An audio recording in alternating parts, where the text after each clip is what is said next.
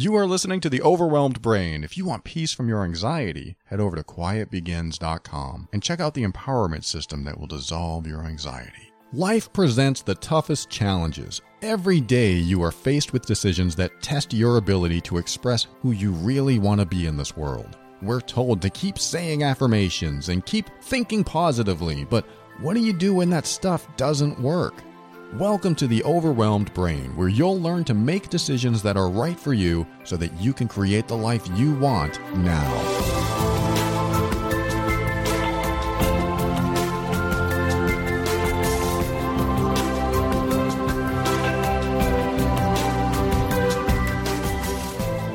Hello, this is Paul Coliani, host of The Overwhelmed Brain, the personal growth show for the critical thinker. On this show, I discuss practical, down-to-earth steps to help you improve your mood and keep you sane in this powerful journey we call life.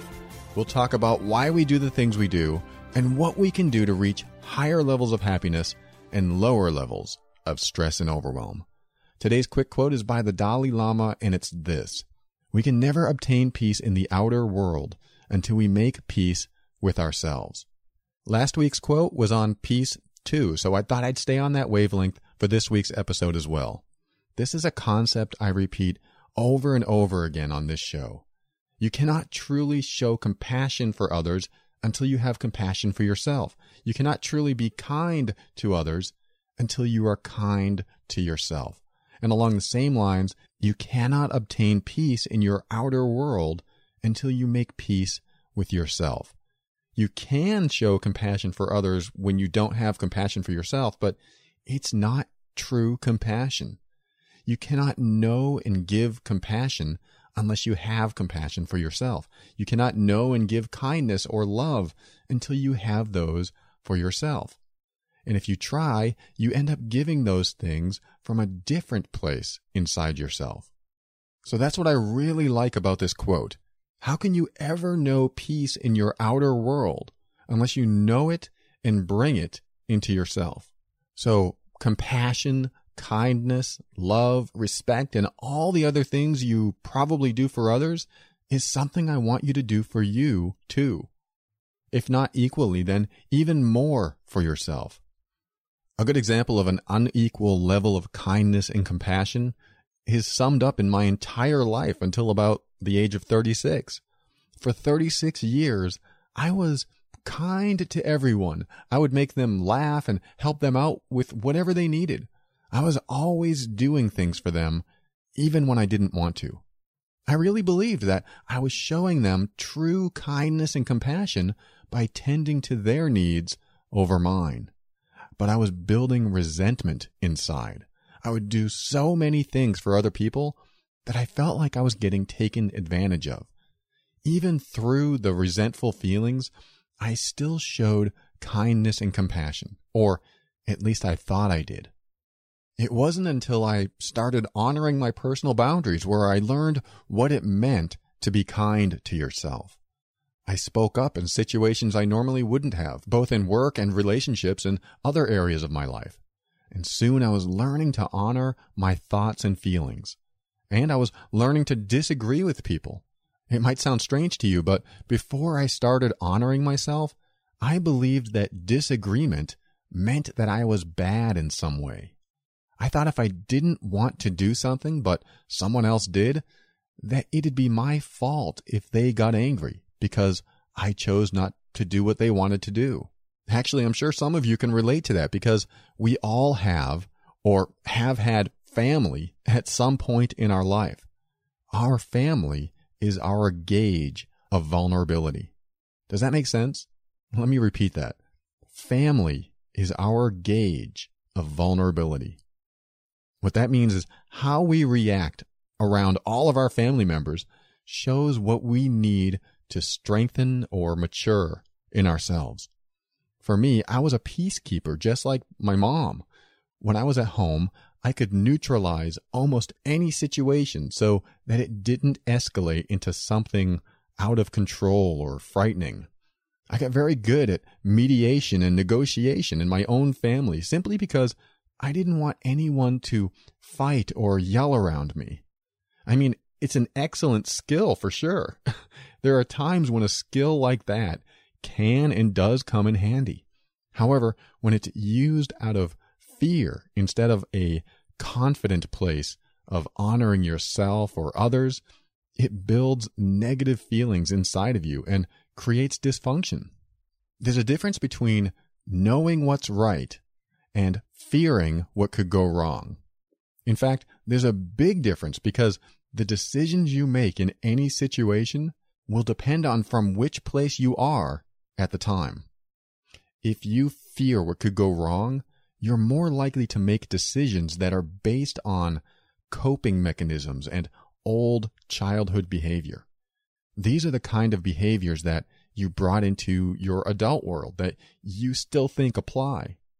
When you're a child, you don't know how to cope in the world, so you create coping mechanisms or behaviors that help you survive the bad times.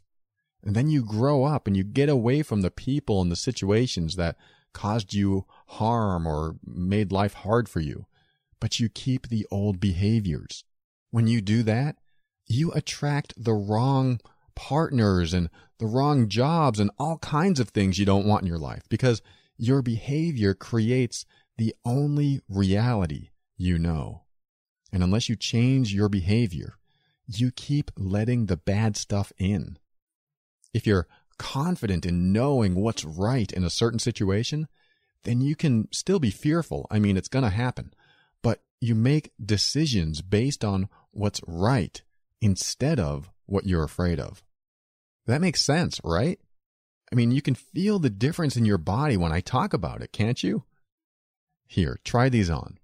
The first one is, I am afraid this situation is going to escalate. I will do whatever I can to try and make this situation calmer so I don't have to be afraid anymore.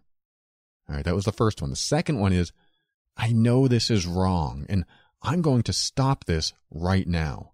I know this is going to escalate out of control, and that does scare me, but I'm going to do the right thing and take care of this situation.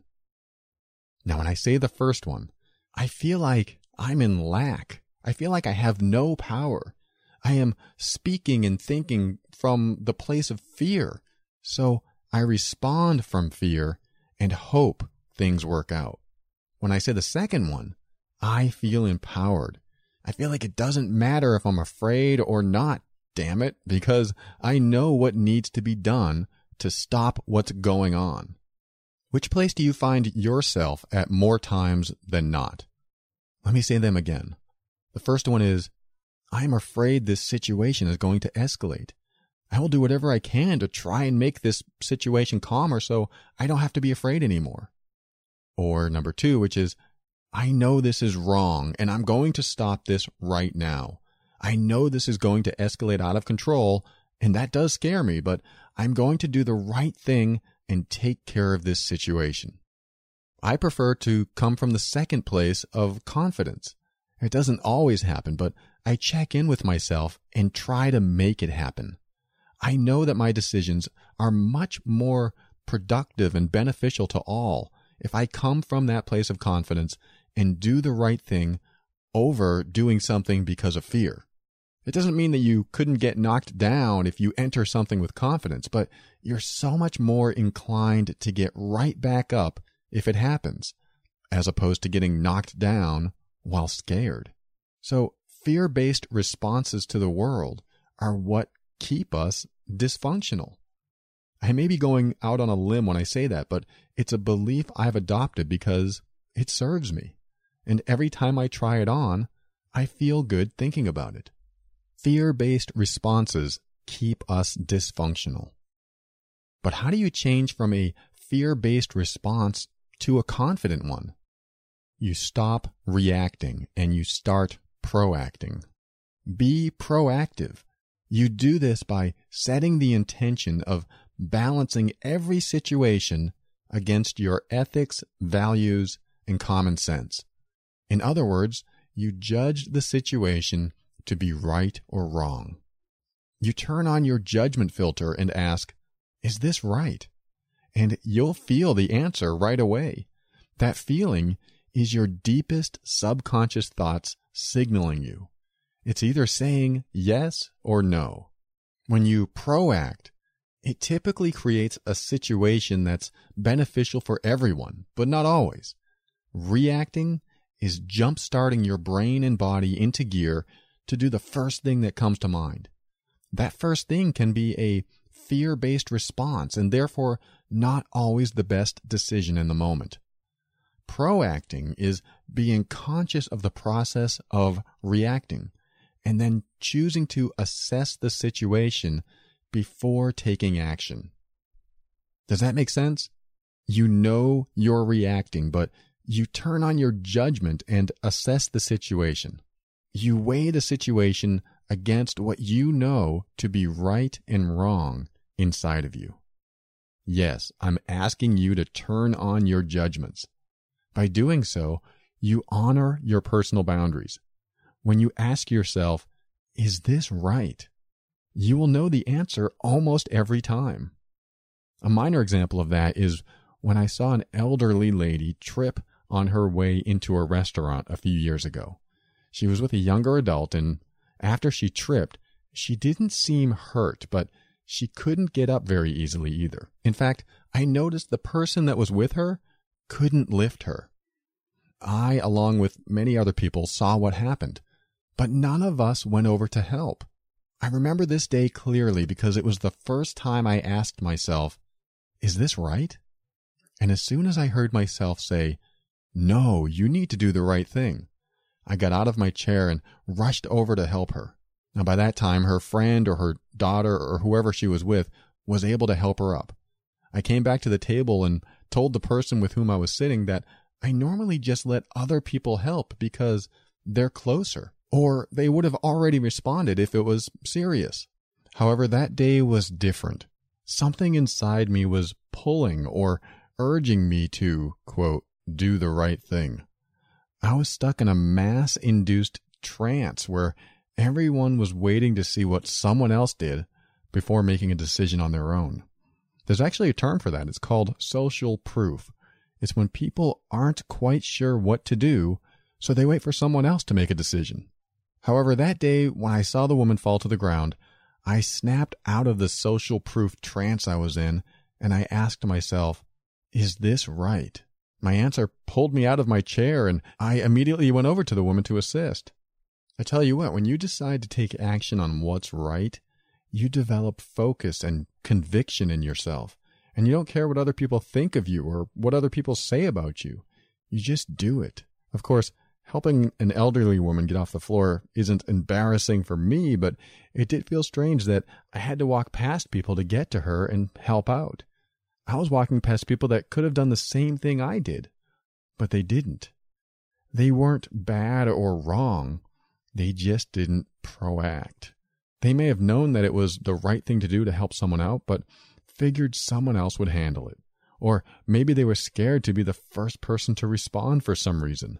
Regardless of why no one else reacted that day, I learned that judgment of what's right or wrong for me compels me to take action.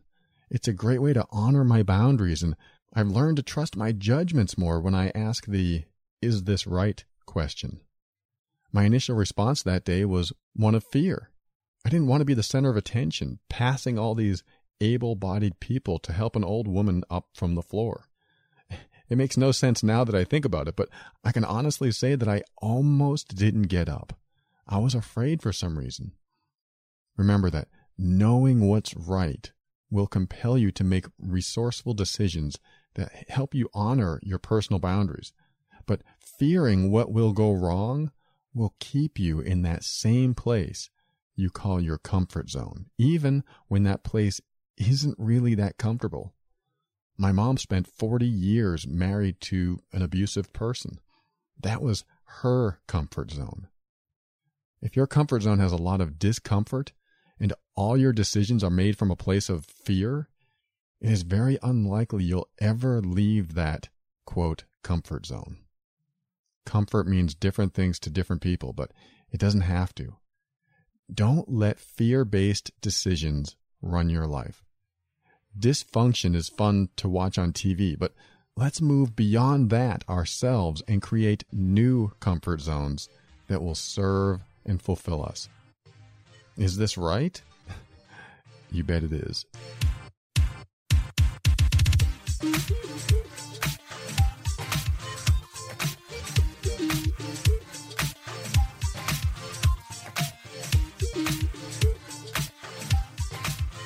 Today I have a list of 5 simple realizations of a peaceful mind.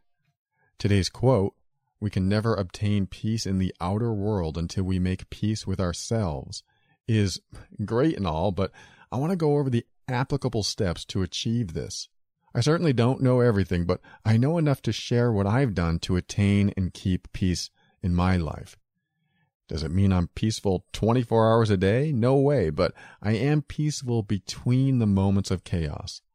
I talked last week about how we can feel stress and overwhelm during the chaos, but can choose not to be stressed between those moments. It's truly living in the present moment. For example, if you're really focused on what I'm saying right now and have nothing else that you absolutely must do, then right now you can feel peace. Sure, there's other stuff in life that will happen when it happens, but right now, it's not happening. So be here with me.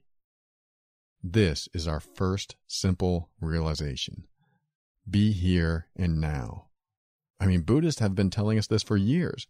The only reality is the one you're in now, or it's the only one that matters because you're experiencing now.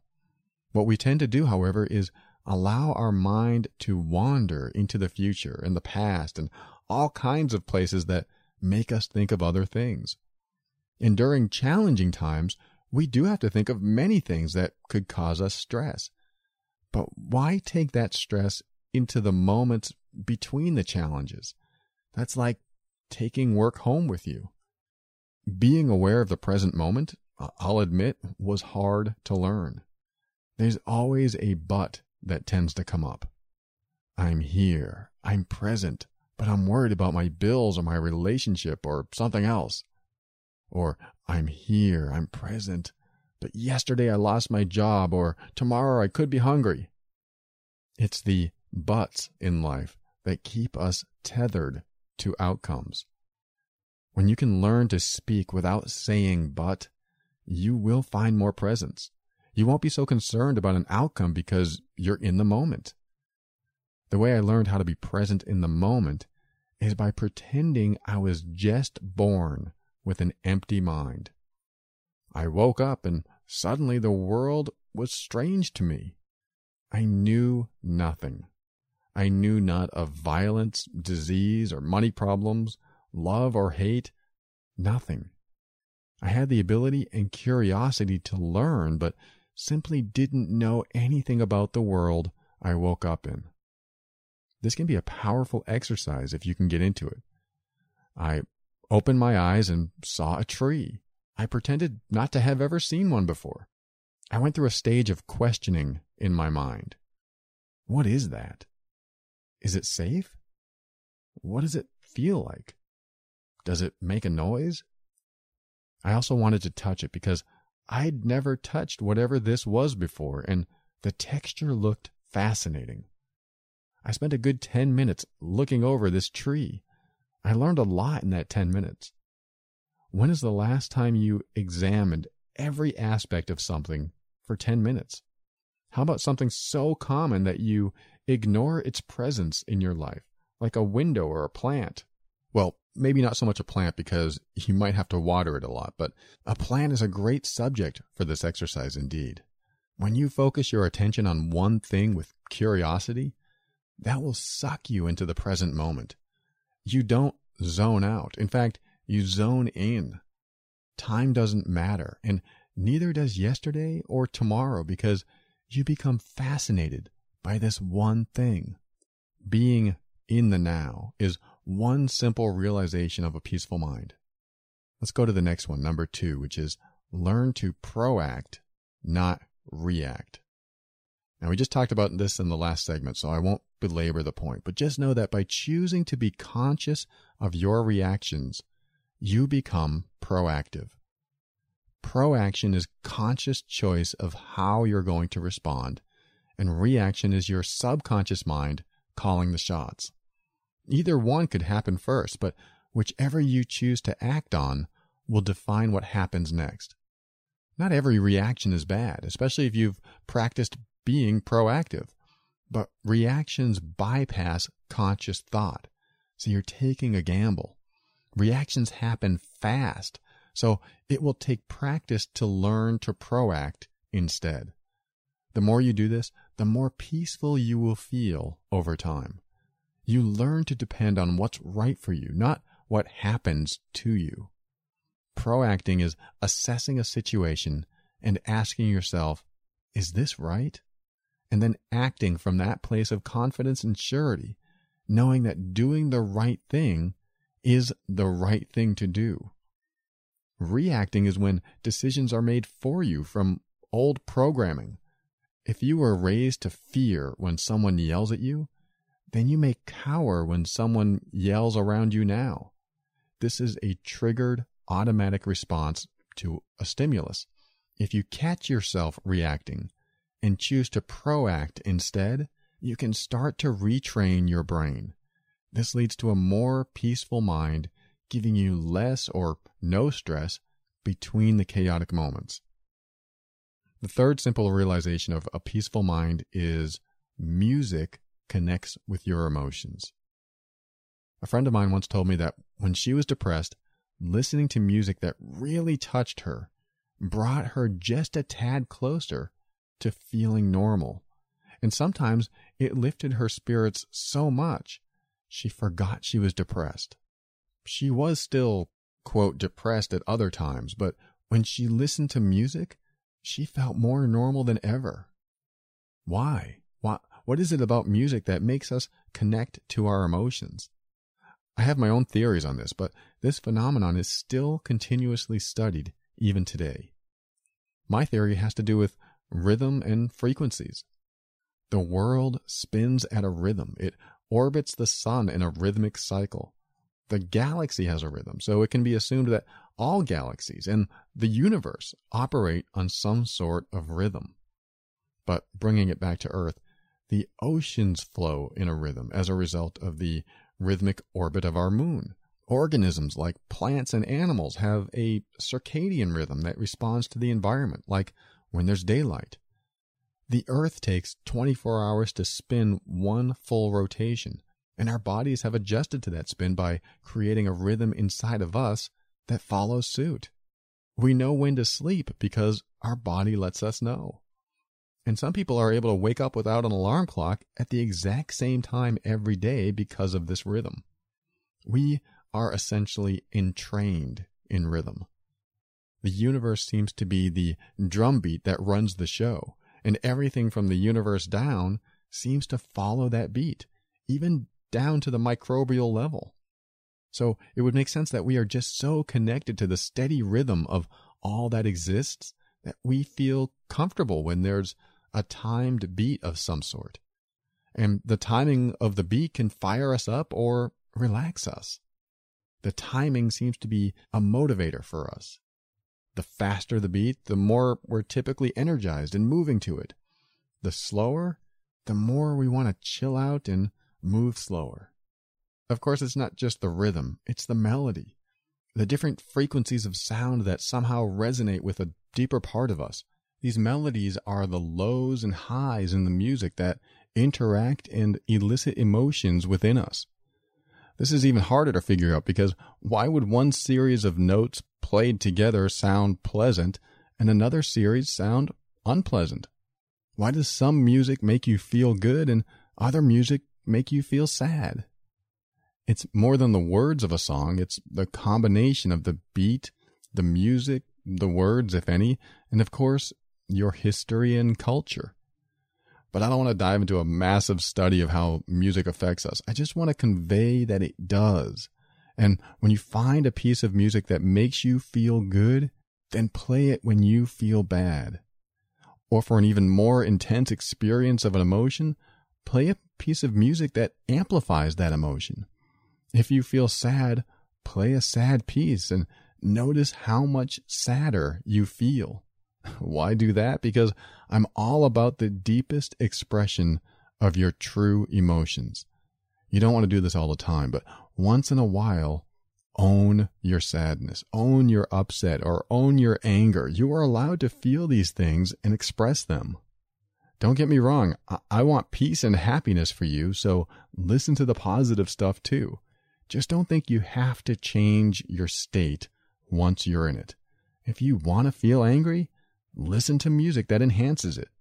Use it as a release instead of releasing the anger in other destructive ways. Music is a release, and it also changes your state.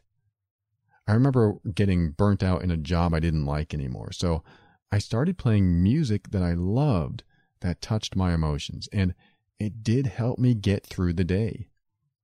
Find music that touches you and helps you feel the way you want to feel, and you'll be closer to peace, even if that music enhances a not-so-good feeling. The reason I say that is because the more you express and feel it now, the less prevalent it becomes later. You'll know once you've had enough, so go with the rhythm until you're done. Music has played an important role in my life. When my girlfriend of 13 years left our relationship, I went into a depression. And then I found a video online of someone playing a piece on a classical guitar. I was so emotionally moved, I had to learn it. So I spent months practicing it. I never got great at it, but I got good enough to get through it. And I still play that piece even today, mistakes and all, simply because every time I do, I connect with a deeper part of myself. It elicits some old feelings of sadness, hope, and new beginnings. What music moves you? Is there a song from your past that every time you hear it, you connect with it emotionally? Music is an easy resource to help you attain a peaceful mind. Find your music, and you get that much closer. Let's move on to the next item.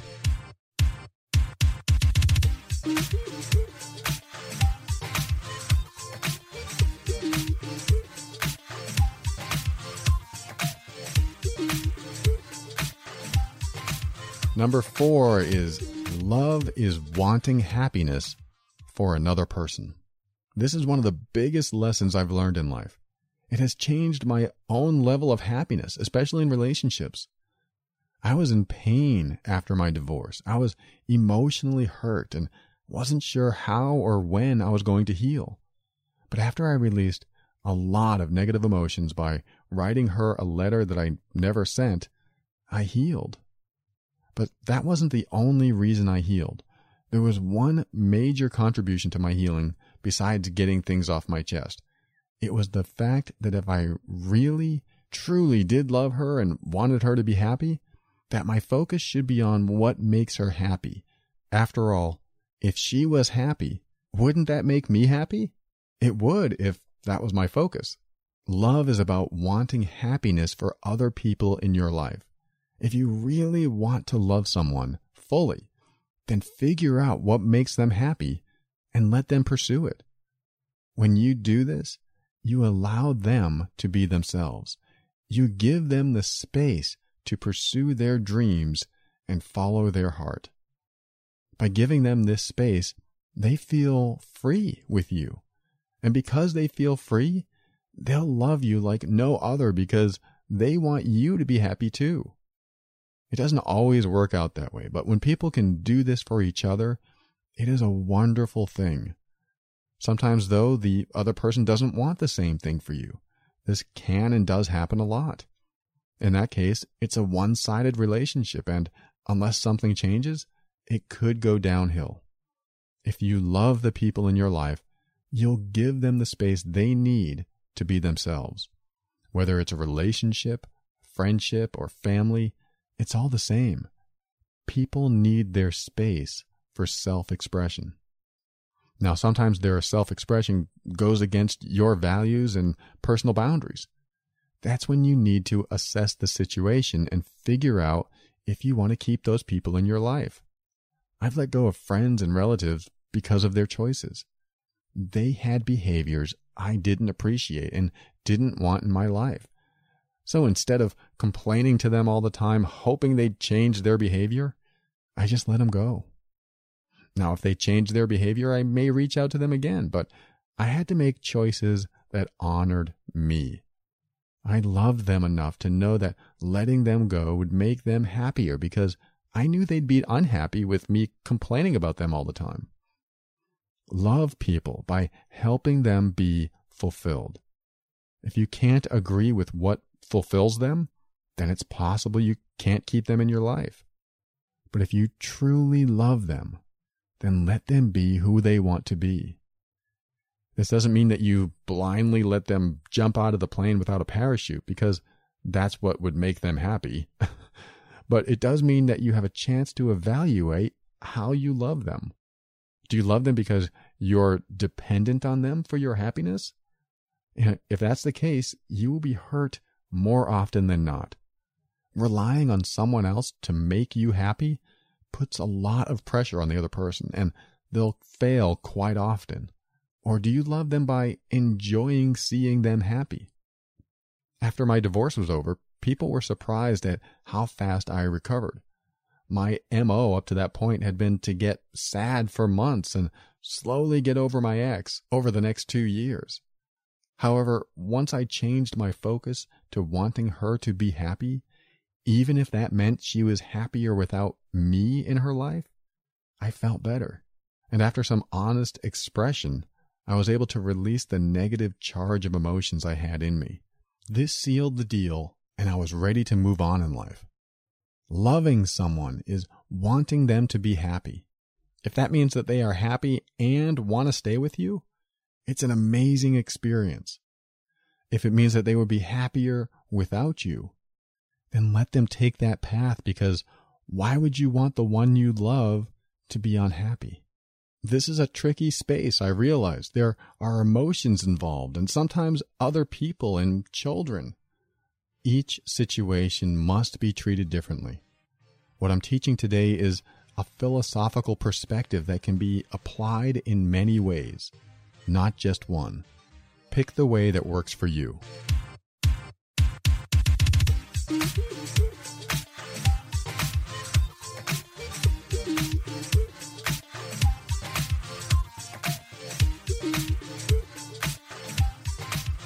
Let's talk about the last realization of a peaceful mind, at least in this particular episode, because there are probably hundreds more.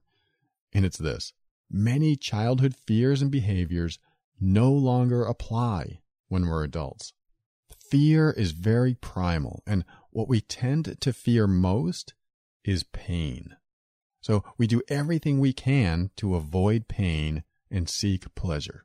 However, over the centuries, we've turned a fear of pain into many other things, like fear of flying, or fear of heights, or fear of spiders, fear of people, and more.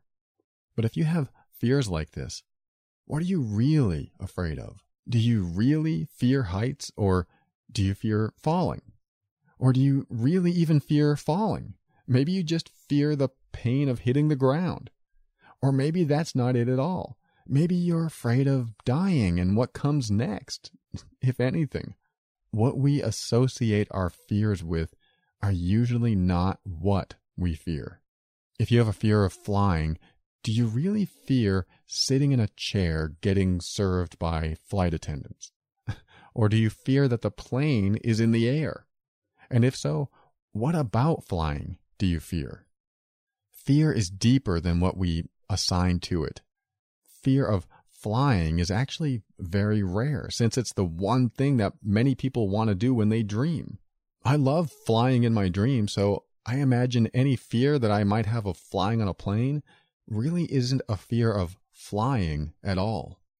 So you may not really have a fear of flying, but you may have a fear of not flying when you should be. In other words, as long as the plane is flying, you're fine. But if it's not flying anymore, well, then you're in trouble. And of course, there are things like claustrophobia or control issues, so this fear could expound into many things. However, the fears in you typically have deeper meanings, and when you discover those deeper meanings, you realize what you're actually afraid of instead of what you've been associating with your fears. For the longest time, I was afraid to speak up to people. I thought, I'm afraid to speak up for myself. That in itself was not what I was really afraid of, though. I'm afraid to speak up for myself? Okay, what about that causes fear in me?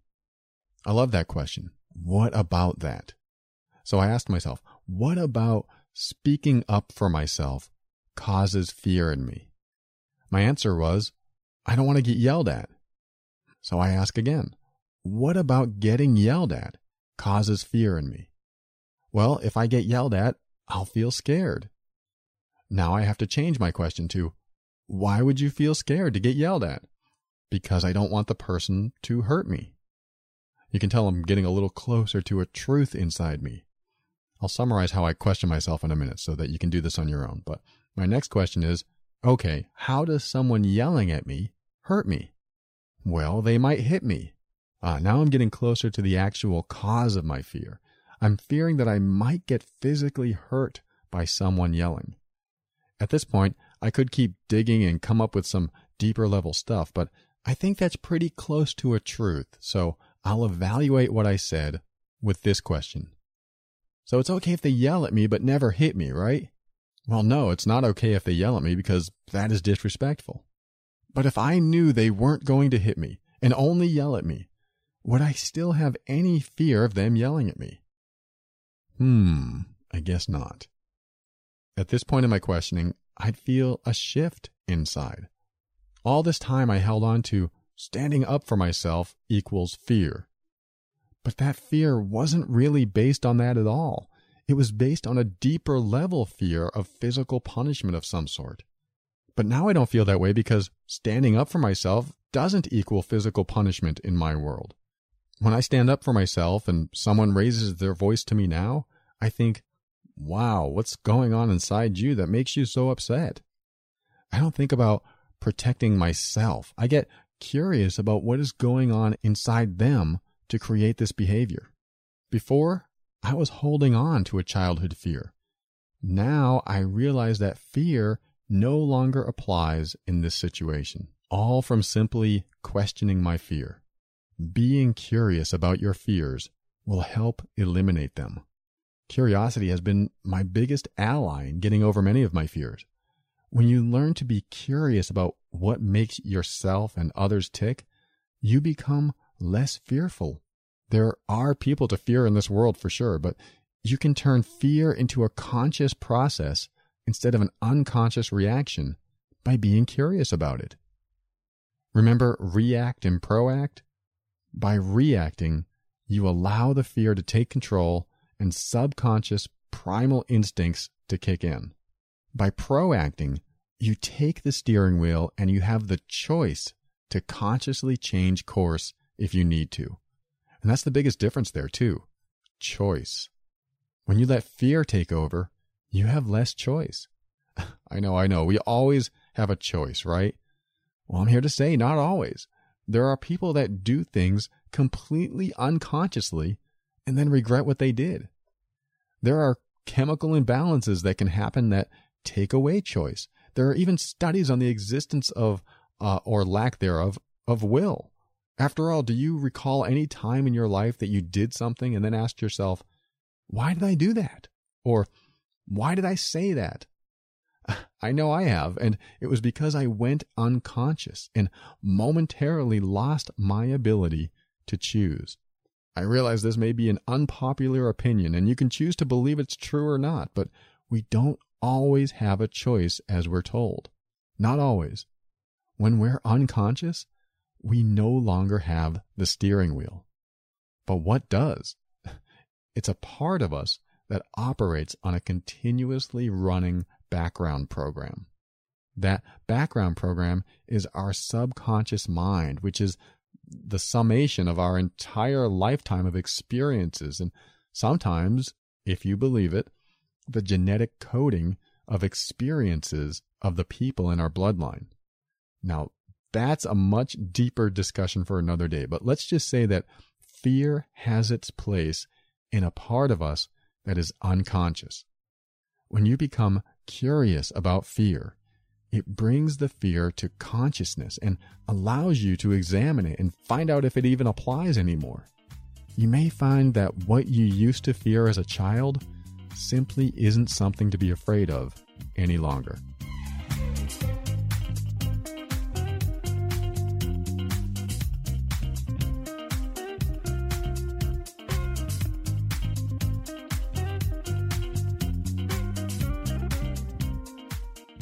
All right, just a real quick summary of today's show. The outcome I want you to get is peace. Peace in your inner world, peace in your outer world. There will never be complete peace in our outer world because everyone has a different agenda, but we can learn to experience peace in our inner world to make the moments between the chaos more inviting. The 5 simple realizations of a peaceful mind are: 1. Be here and now. Every moment is an opportunity to experience what's happening in the now. Take advantage of now by being aware of what's going on in your environment. Being here and now is about seeing the world for the very first time, every time. Or at least every time you want some peace in your life. Another method is to stay outside of your head and focused on your external senses. What do you see, hear, feel, taste, and smell? Just experience those sensations without thinking about them. The world is vibrant, but we're so used to it, so we sometimes forget. Be curious about what you think you know, and you'll be here and now. Number 2 is to learn to proact, not react. When we react, we just allow whatever will happen to happen. When we are proactive, we choose instead how we want to respond to the world. Being proactive means assessing a situation and asking yourself, is this right? Then when you act, you do it from a place of confidence. Number 3 is music connects with your emotions. This one is easy. It's something we've all experienced at least once, even if it was an adult singing to us when we were small. Music connects with a part of us that is beyond verbal language and deeper than conscious thought. And if you aren't the type that music moves, maybe you just haven't found your rhythm yet. Find one, or better yet, make one. Tap your hand or foot and start your own rhythm. Find the right music and play it when you need it. Even 3 minutes of the right song can change your state for the entire day. Number 4 is love is wanting happiness for another person. Love is so much more than this, of course, but if you only focus on this, you will find that love comes back more often and is more fulfilling when it does. Loving someone means many things, but wanting the other person to be happy, even if it means they don't want to be with you or can't be with you, is a path to peace in your own mind. Think about someone you love. Do you want them to be happy? What if they said, I'd be happier without you? Would you still want them to be happy then? I know, but I want love too. I don't want them to leave me. I get that. I want to keep loved ones in my life too, but I don't want to keep people around who will be unhappy when they're with me. How does that make me feel better? When you love someone, seeing them happy is so fulfilling. When you love someone who isn't happy, figure out what would make them happy and see if you can help them attain it. You may not be able to, but the fact that you tried just might make them happy enough where they can start making positive changes in their life. And they'll know you helped. When I was married, I finally learned to stop judging my wife. I figured, hey, as long as she's happy, I'm happy. Her pursuit of happiness led her away from me. This hurt, but it also freed both of us to find a more fulfilling path for ourselves. You'd think it'd be easy to allow others to be happy, but when it's painful, it's not so easy. When you want happiness for others, you will get it back for yourself. You may have to adjust to this new perspective because It may mean giving up people you enjoy having in your life. It also may mean that you give up some of the control you have over others too. Ouch. Help others attain happiness, and they'll appreciate you more and know that you have their best interest in mind. You may not be able to do this for everyone, but you do what you can. You still love yourself by wanting yourself to be happy too, but you will bring more happiness into your life when you help others get their happiness too. This really defines love for me. And number 5, many childhood fears and behaviors no longer apply when we're adults. We just talked about this, so it's probably still fresh in your mind. However, I wanted to go over the types of questions I ask myself when I feel fear. These are the questions I ask to discover the deeper meaning of the fears I have inside of me. First, I ask myself, what do I fear? And then I ask, what about that do I fear? And then, what causes that fear? And then, what about that causes that fear? And why would I be afraid of that? And finally, how does that hurt me? There are so many variations you can come up with here, so play with the wording and see where you go. Once you dig into your fears, they will start to dissipate. Remember, fear is mostly unconscious and typically not by choice. But being curious and inquisitive about your fear makes it conscious and therefore a choice. Give yourself a choice by being curious. That's what us critical thinkers do, isn't it? We ask questions. The trick is sometimes knowing what questions to ask, especially if we're in the middle of a reaction. And if that happens, just ask, what am I really reacting to? Why am I really reacting to this? Who knows? Maybe you'll get an answer that surprises you.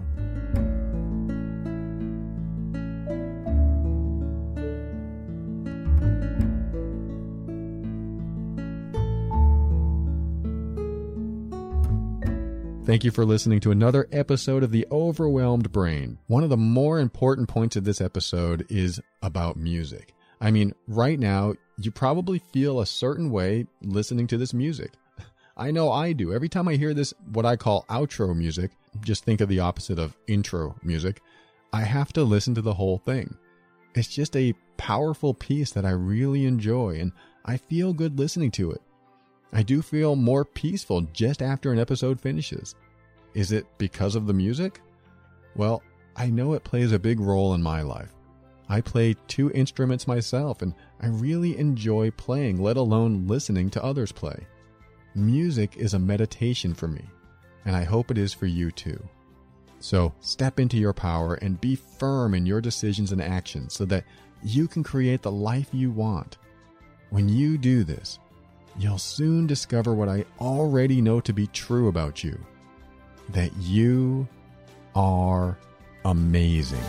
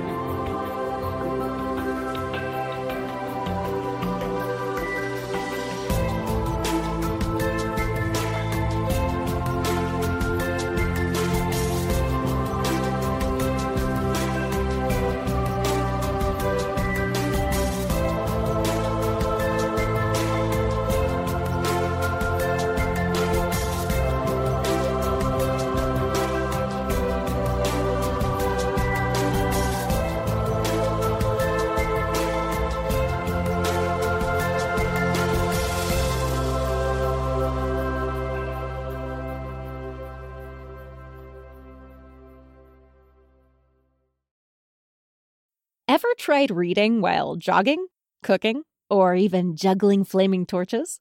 Yeah, it doesn't end well. But with audiobooks.com, you can conquer books without the circus act. Dive into over 450,000 titles, including more than 10,000 free ones. Get hooked on a bestseller, find your next obsession, or finally read that classic you've been avoiding since high school. And here's the inside scoop. Sign up today for a free 30-day trial and snag your first 3 audiobooks on the house. Sign up for your free trial at audiobooks.com/podcastfree today. That's audiobooks.com/podcastfree.